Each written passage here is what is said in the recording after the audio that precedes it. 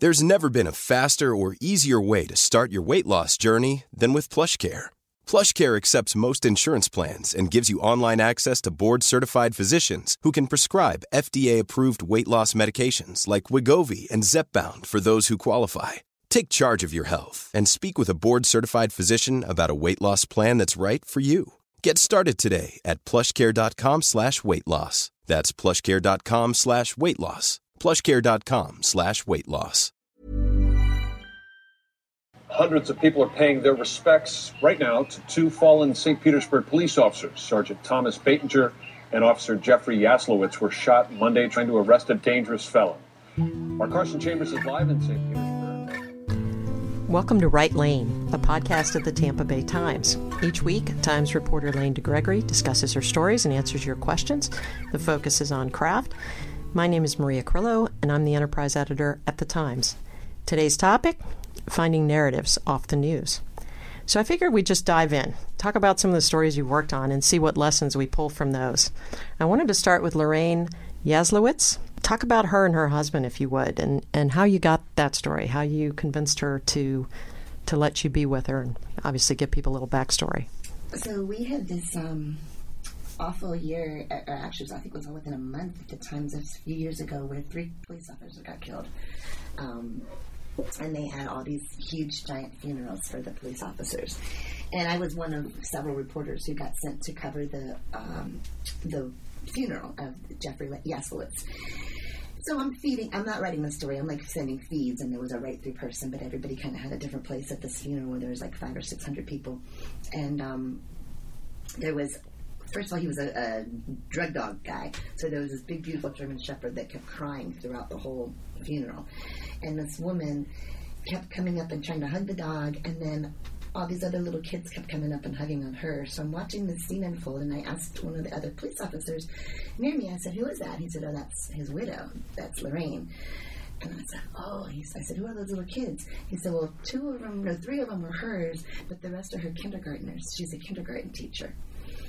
So I just got this moment of like complete sadness washing over me about, like, you think how awful it is to lose for a cop to get shot in the line of duty.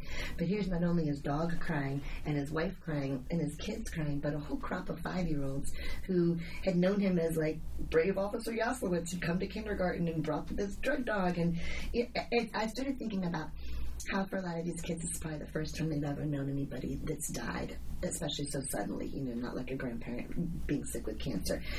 And I thought about I was trying to think about how would you talk to these kids about this, like when she has to go back to school and she has to go get her life and her kids' life back on track, whenever that is. She's also got to face 35-year-olds, and so what is that going to look like? And I just had this, sometimes you get this idea of like, oh, in the most perfect world, I could get this story about her going back to kindergarten on the very first day. So I emailed her principal, and I told him I had this idea, and I think I sent a couple of my other little encounters that I'd done, and the principal said, well, I'll forward it to her, but it's going to be up to her. It's fine by me, but I figured I'd get permission first instead of asking her, who would then have to ask my principal. And I also kind of wanted to feel the principal out about, like, was she okay? Because I didn't want to make anything harder on her, So anyway, I emailed her, and she emailed me back, and she said, I'm going back this upcoming, like 2 weeks later on a Monday. She's like, I don't want to interfere with the kids because I do want to talk to them, and I want to try to normalize everything for them. So if you want to come and just watch and witness for the day, it's fine, but don't talk to me and interview me or interview the kids during the day. I'm just going to be just an observational piece only. She's a perfect narrative subject, yes. And I was like, that was what a great gift. I can totally shut the hell up, and let things unfold. So I met her like an hour, maybe hour and a half before kindergarten started, and we had coffee in her little office off the kindergarten room, and I got to do all my interviewing then, pretty much. And then went through the day of the kindergarten class, and she didn't bring it up. She didn't like directly address losing her husband, but it came up in all these little subtle ways, and the kids weren't sure where to react or how to react, so there was this interesting tension about them taking care of her and her taking care of them, and so we just followed her to the end of the school day. I think I spent maybe another half an hour with her after the kids left the classroom, and then Rebecca wrote it that day, so it was a really quick turnaround. So, I mean, the officer's death, obviously, there's a lot of different stories that come off of that, and a lot of different people affected.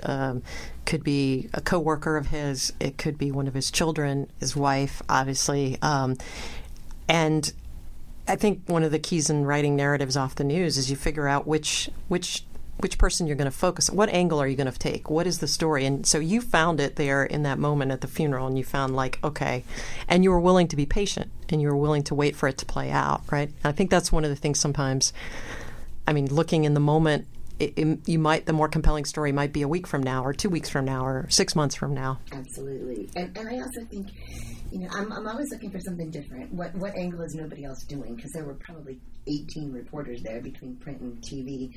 But, so where can I zig when someone else zags? But also just putting yourself in the mindset of that person. What would it be like to be that person? And trying really hard to imagine what their world looks like and then being able to explode that piece of it. So you were thinking about this woman as a teacher, not as necessarily, as his wife. She had different things going on, and probably whatever conversations she's going to have with her children, which that in and of itself might be a story. But then you're thinking of her in that dynamic of what does that look like? And again, it's like a kind of a universal setting, Right. Everybody can remember being in kindergarten. Everybody can remember the first time they knew somebody who died. And yeah. What I pulled here to read is just the beginning of her day, which is how you started the story, right? And I think as you read this, I think people can be listening for the things that Lane was talking about, how it wasn't even forced, but there are some moments that are just clearly they connect to her life, as you can see as she reads this beginning. Okay, the story's called Her First Day Back. Okay, everybody, push your chairs in and stand up, she called at 8:30 Wednesday morning. 16 kindergartners placed their right hands over their hearts. They all pledged allegiance, like always. Miss Yaslowitz scanned her classroom. It felt good to be back. At least here everything seemed the same. She still had her desk and small plastic chair, the Peanuts pillow. On the far wall was our house, with slots for each student's name. A poster beside it asked, "How do you feel today?" Cartoon faces offered, happy, sad, excited, sorry, angry, hopeful. Today, she could circle them all. "Now I want you all to take out your songbooks," she said, weaving between the round tables. "I saw you on TV," said a boy named Benny. "You were on the news, so I brought you this." He gave her a stuffed Snoopy clutching a red silk rose. Nevia gave her an apple. Benjamin came in late, carrying a small heart-shaped balloon. "Oh, thank you," she said. "I missed you all so much. Now, what song do you want to sing first?" The students flipped through their printed pages. No one asked where she'd been or about what happened. No one mentioned the stamp-sized photo of her husband, smiling from a black cord around her throat. "Heart power," a girl called out, folding her book to the newest song. "Healthy bodies," said a boy. So they sang them both. "Halloween night," called another boy. "Oh, now we're going way back," the teacher said. A sad smile spread across her face. "I'd like to go back." What was the reaction to that story? I imagine it was pretty powerful. Yeah, I think she got more of an outpouring than I did. She got a ton of love and support from the community and people who actually were surprised she wanted to go back at all. Mm-hmm. The story got a lot of readers, but I didn't get results from it, Right. You just struck a chord though with people. Yeah. So I was going to ask you what you're looking for in a story off the news, and you answered a little bit ago. In one fashion, you're looking for that. You're looking to answer. There's a person that intrigues you, and you're thinking to yourself, what would this be like? What must they be going through? Right. Yeah, I'm trying to spread out the ripples. A lot of times there's a big national or statewide story that happens, and somebody gets killed or somebody gets arrested, but the ripple effect of that can go so far and wide within the community, so this was almost like playing out as far as you can go, and there's a kindergarten who's being affected by a cop who got shot, who, you know what I mean? So I covered the Virginia Tech shootings, and there were 900 reporters at Blacksburg that day, and I was trying to find one little person who was trying to carve out some meaning or sense of normalcy in the aftermath of that, instead of giving a broad blanket of like what this looks like the day after, you know. Which can resonate too. I mean, sometimes that's a better way to tell the story, right?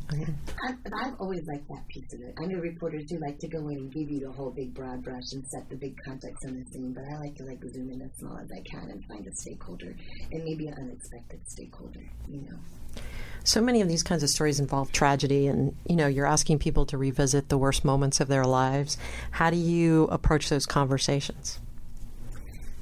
I think I try to not dwell on it. I try to talk about what happens next. I remember asking Lorraine, like, when did you get the news about your husband being shot, and how did you tell your children?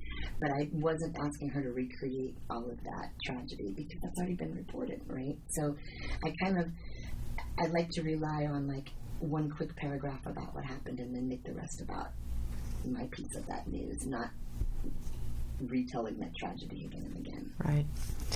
So we've mentioned this story before, but you went to, when Trayvon Martin was shot and killed in 2012, you went to Sanford.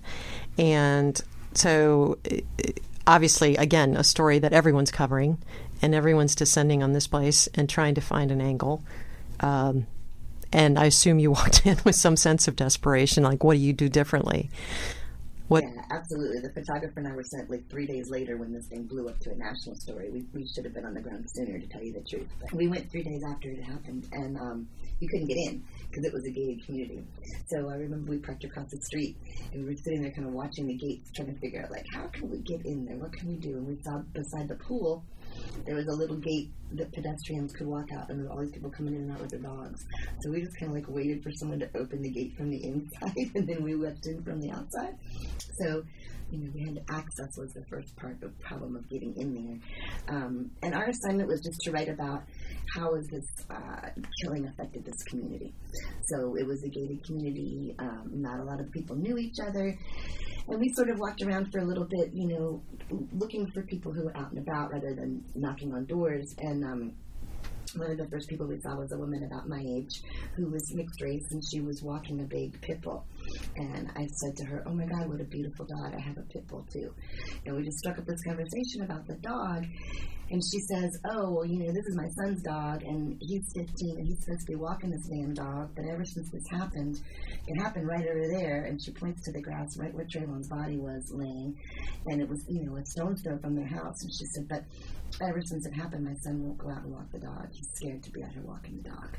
And I was like, okay, there's a story. You know, there's this mom who has nothing to do with Trayvon or the neighborhood watch guy, but her son's too scared to walk his own dog in the neighborhood. And so I kind of focused in on her, and we really chatted about our boys were the same age, you know, the dogs were the same breed. So we kind of had this like mom conversation before I started interviewing her for the story. Did you think about Trayvon's parents or friends, or was there a... There's never been a faster or easier way to start your weight loss journey than with PlushCare. PlushCare accepts most insurance plans and gives you online access to board-certified physicians who can prescribe FDA-approved weight loss medications like Wegovy and Zepbound for those who qualify. Take charge of your health and speak with a board-certified physician about a weight loss plan that's right for you. Get started today at plushcare.com/weight-loss. That's plushcare.com/weight-loss. plushcare.com/weight-loss.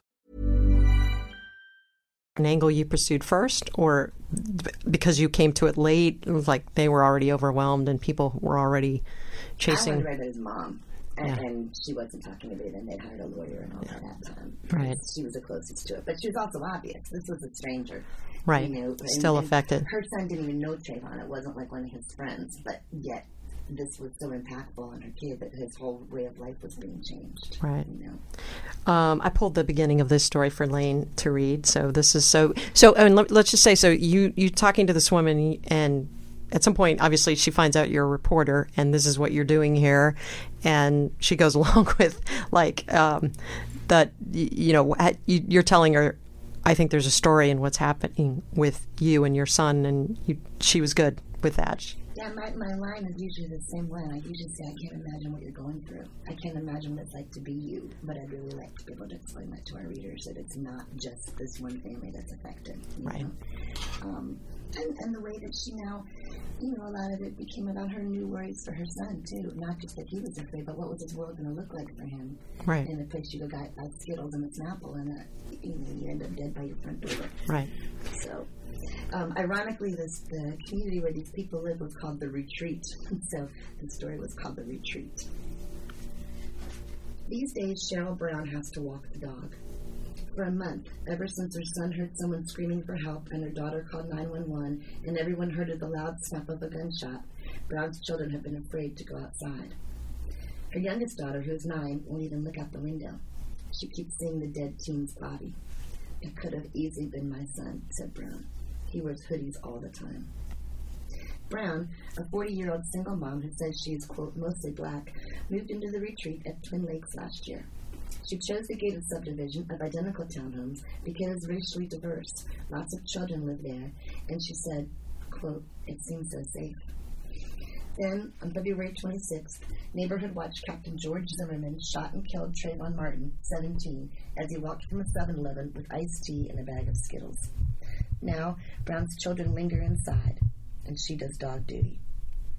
On Wednesday, her white boxer, Saki, led her along the sidewalk, then turned into a manicured path stretching between 2 rows of townhouses. Brown stopped and pointed to a patch of shade beneath a scrawny maple tree. This is where Trayvon was killed, she said. He was almost home. No blood stains the grass where he lay. No flowers or football or Skittles have been placed there to remember the teenager whose death has sparked a national outcry. A memorial of balloons, teddy bears, and cans of Arizona iced tea is growing outside the front gate. Inside the fence, everything still looks the same, except it's not. Were you looking at what everybody else was doing in that moment, like other media, and did you find a lot of original stories, or did it feel like the horde was sort of following all in the same sort of general direction, answering the same questions? Well, see, I misremembered. That was a whole month after the shooting. I thought it was only a couple of days. That was a month. So by then, every story had been told time and time again. And everyone's gone, probably. And we were there, I believe we were there because there was a rally. There was like a rally in the African-American church that was nearby. And we were covering that for a news story. And they were saying, oh, find a feature story while you're there. So this was a twofer type of a trip, but I definitely was trying to think, like, what hasn't been done? What haven't I read about this story? I was going to say, it seems like the best narratives off the news, it's all about the thinking, like thinking about who's been affected, thinking about that angle that nobody else has done. I mean, I'm reminded, I know Eli Saslow, who we're both big fans of, he did the story about the college student who had survived a shooting.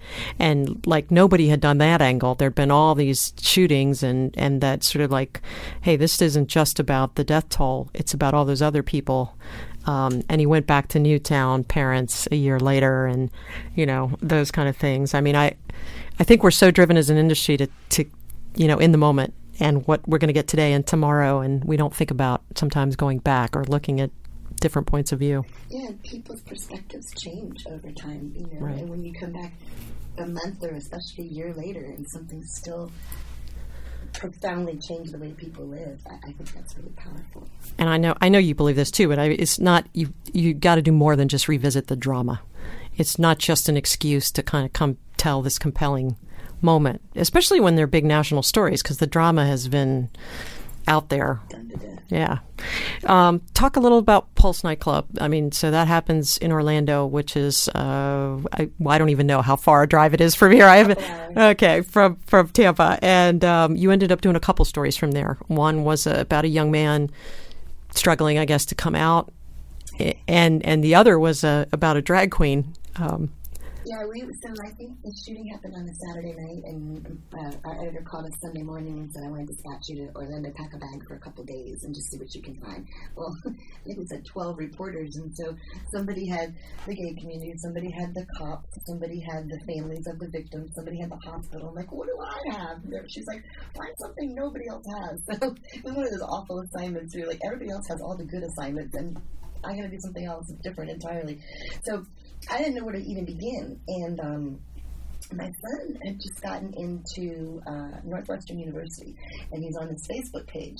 And as I'm packing my bag to get ready to go and telling him what I'm going to do, he said, "Oh my God, there's this kid who's going to be in my freshman class who lives like 2 doors down from this nightclub."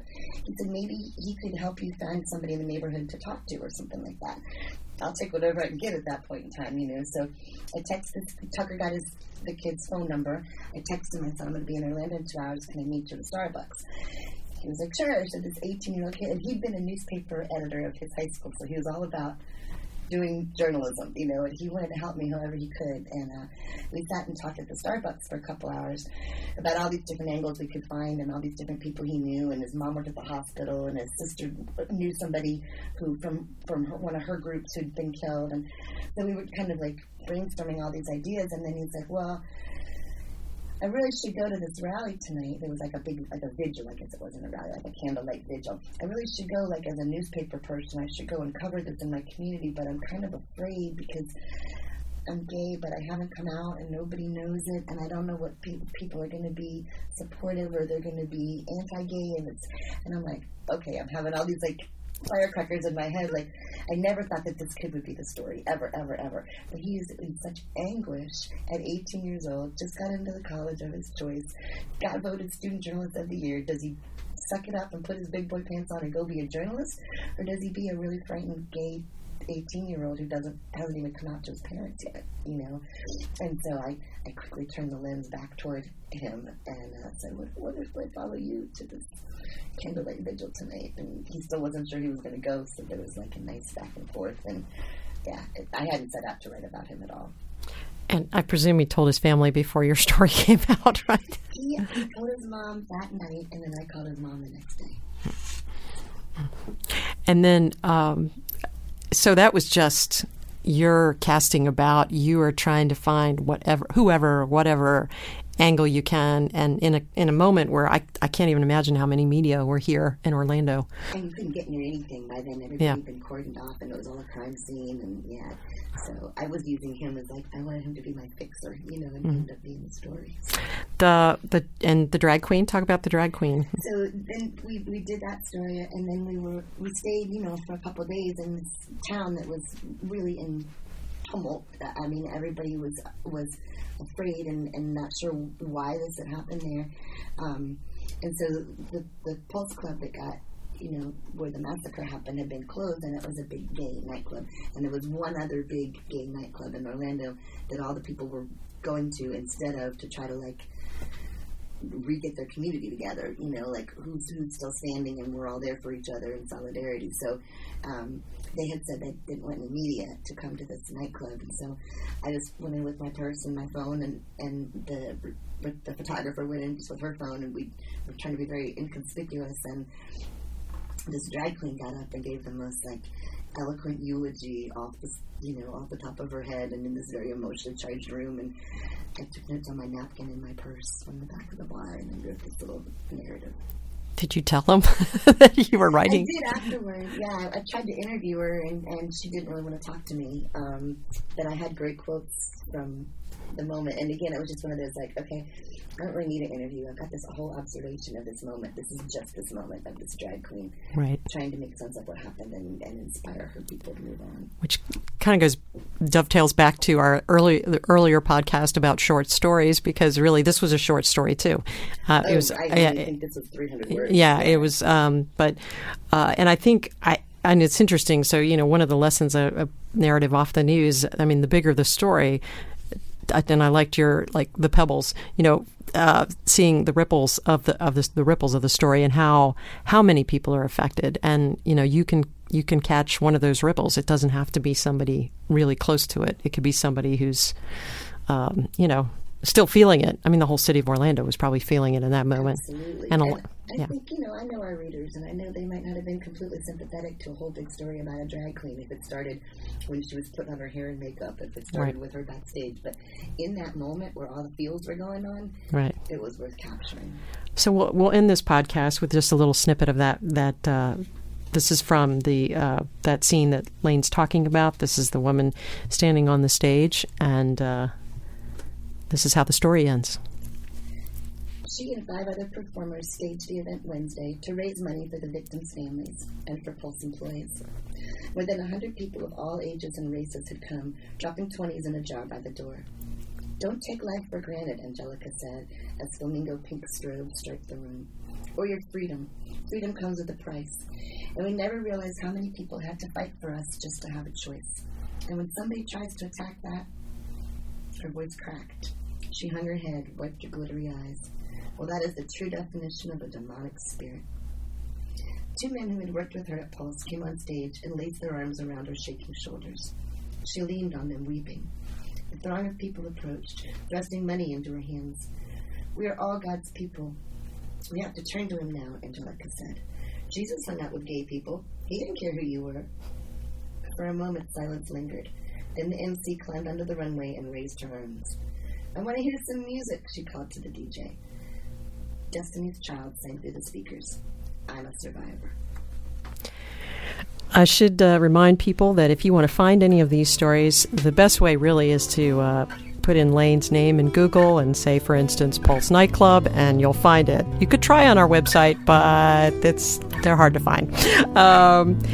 All right. If you have questions for Lane about any of these stories we've talked about or any others, please email it to WriteLane. That's WRITELANE @tampabay.com.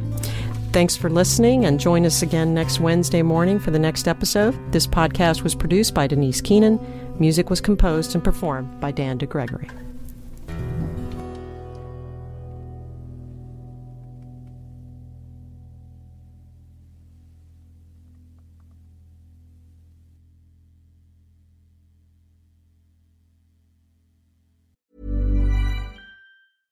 Imagine the softest sheets you've ever felt. Now imagine them getting even softer over time. That's what you'll feel with Boll & Branch's organic cotton sheets. In a recent customer survey, 96% replied that Boll & Branch sheets get softer with every wash. Start getting your best night's sleep in these sheets that get softer and softer for years to come. Try their sheets with a 30-night guarantee. Plus, get 15% off your first order at bollandbranch.com. Code BUTTERY. Exclusions apply. See site for details.